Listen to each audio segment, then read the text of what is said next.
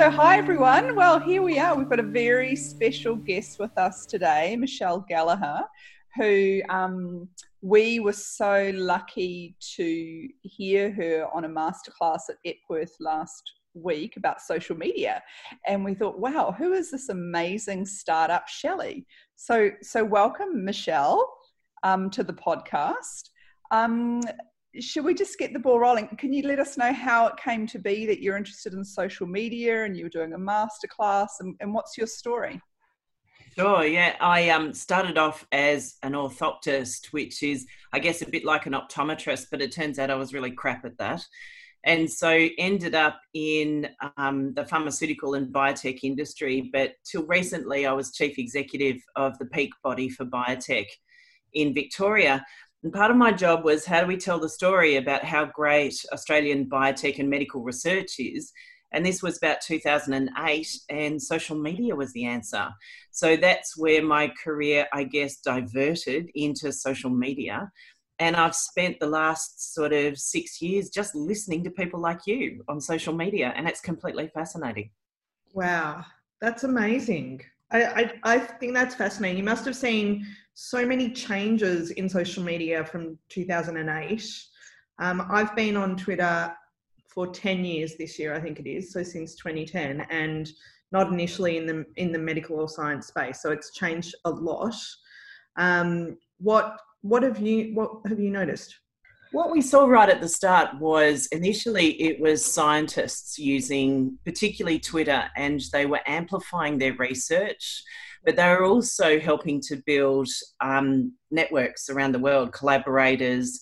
They were listening to other authors. They were picking up a lot of information that they wouldn't necessarily see across disciplines. And then it was probably about 2013 that I really started to notice healthcare providers. And so I was very tuned into listening. So I was working on a project at the time that was around FODMAPs. And this was particularly around gut and nutrition health. Yep. And so I was listening really carefully to dietitians.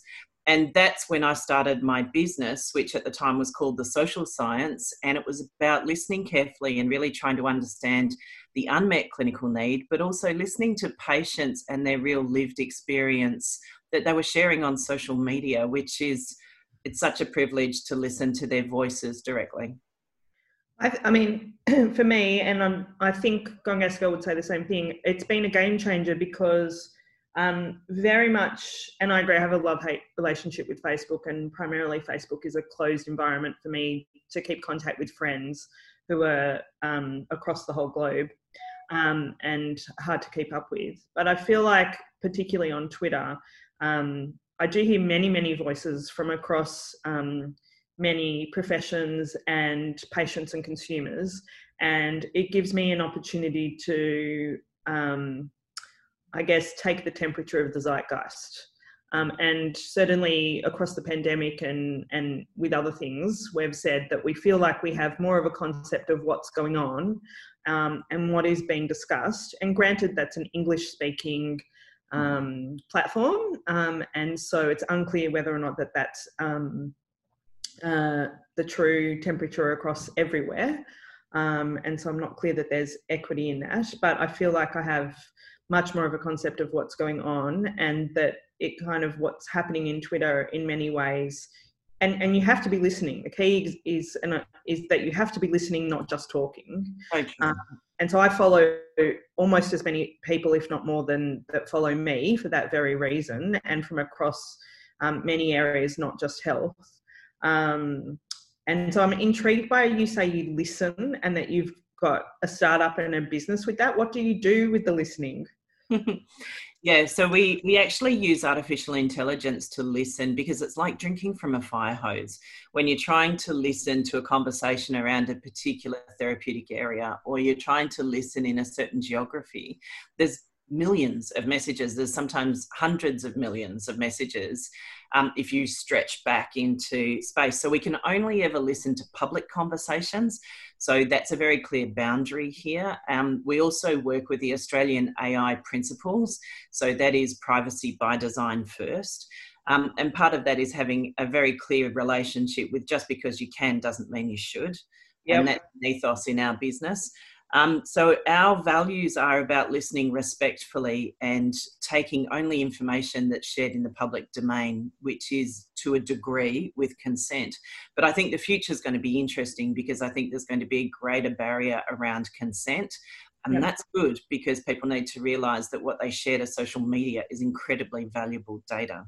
But the business that I started was called The Social Science, and we helped healthcare organisations do social media. So we created content. So the people that work for me are all medically qualified or they have PhDs in life science, but they've also got postgraduates in journalism, marketing, digital design. So we were creating health messages, and we did a lot of work for government, but also for universities and research institutes, helping to amplify their research, or our startup biotechs and medtechs, because I work a lot with them. So the business that I've got now is called Opal, and this is using artificial intelligence to listen really carefully and to draw insights from that. So we help startups understand where the unmet clinical need is, or we help governments understand what's happening with patient populations. We can sometimes see, issues around compliance or things like vaccine hesitancy. We're listening to those conversations. So we try hard not to interfere with the conversation. Yep. Instead, we listen very carefully and try to draw insights from that. Michelle, that's just so fascinating to me to hear that, the science behind the social media. I mean, people like myself are just kind of dabbling on social media, and you sort of get into it and then you're starting to realize the power of it as you sort of gently creep into it without really analyzing or thinking about what you're getting yourself involved in. I'm really interested when you say you use artificial intelligence to listen. I mean, there's 500 million tweets per day, and you're trying to find sense to all that data. Could you explain that process to me? Sure. Like I'm a 5-year-old, because I don't know very much about it. It's all right. I'm only like about 5 minutes in front of you, really. Yeah. Because as I said, my background's clinical, not computer science, but I've got a great team of people that I work with that are very well qualified in that space. But just to understand, artificial intelligence is, or if you sometimes hear the word machine learning. So this is creating a computer program that can pick up information from a very wide data source. And all it really does is it sorts and ranks and it looks for differences. So it groups. And that's what we naturally do in our brain. Whenever we look at data, we try and analyze it straight away. We can't help ourselves. So when you give somebody a data set, whatever it is, even if it's colored beads, you start separating out the yellow ones from the red ones. And so you start to kind of look at it and go, wow, there's more red ones. That's interesting. So wonder why there's only one orange one. So that's what our brain naturally does. And that's really all artificial intelligence is. It's just replicating our natural ability to sort and group and then look for things that sit outside. So when we listen to social media, we often listen, if we're listening around something like rheumatoid arthritis, and we want to understand how patients are coping with driving, we look for those two words together. So we will program a little algorithm to pick up anybody that's tweeted the word rheumatoid arthritis or RA and driving in the same tweet, for example. And then we bring that into a group. And then it needs that human intelligence too. So then we physically go in and look at that data, and that could be, say, 16,000 tweets, and we'll actually physically go through and look at it. And so sometimes computers just can't give you that real human experience. And certainly in medicine too, there's a lot of words that a computer would think would be negative, like cell death or necrosis or something like that. But we know that's actually a really positive term. So sometimes you need to correct and adjust because computers aren't naturally aware of medical language and context. That's just so fascinating. So, I was on the AMA webinar last night with Nicole Rogerson, who's the CEO of Autism Awareness, and also Heidi Buchanan, who's a media mentor, talking about a number of issues exactly like this. And we were talking about dissemination of things, of anything.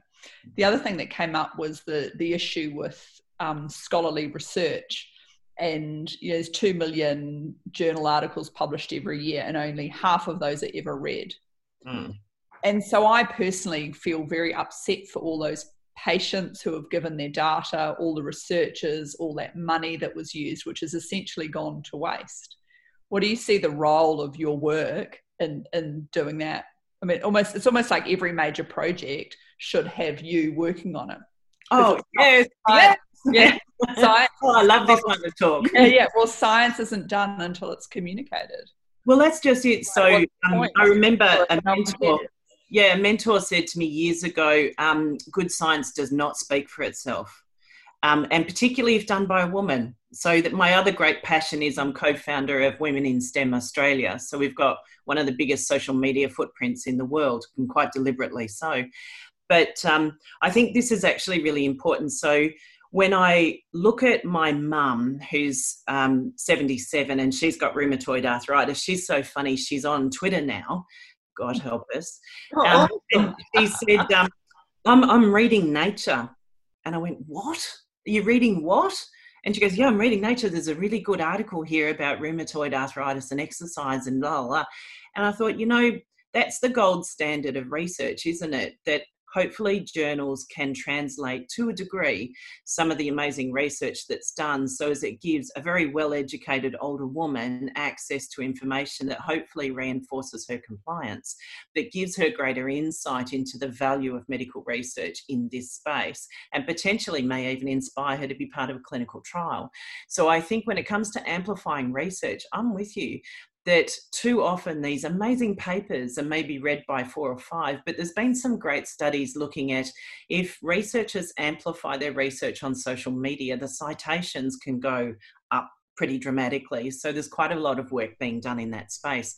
But an area that I'm passionate about at the moment is really understanding certain patient audiences and ensuring if we can understand them and understand their language, understand cultural differences, and concepts around diversity and inclusion, we can create better content in translating and communicating clinical research for messages that really make sense to that population through social media. So one of my comments was half the world has access to social media.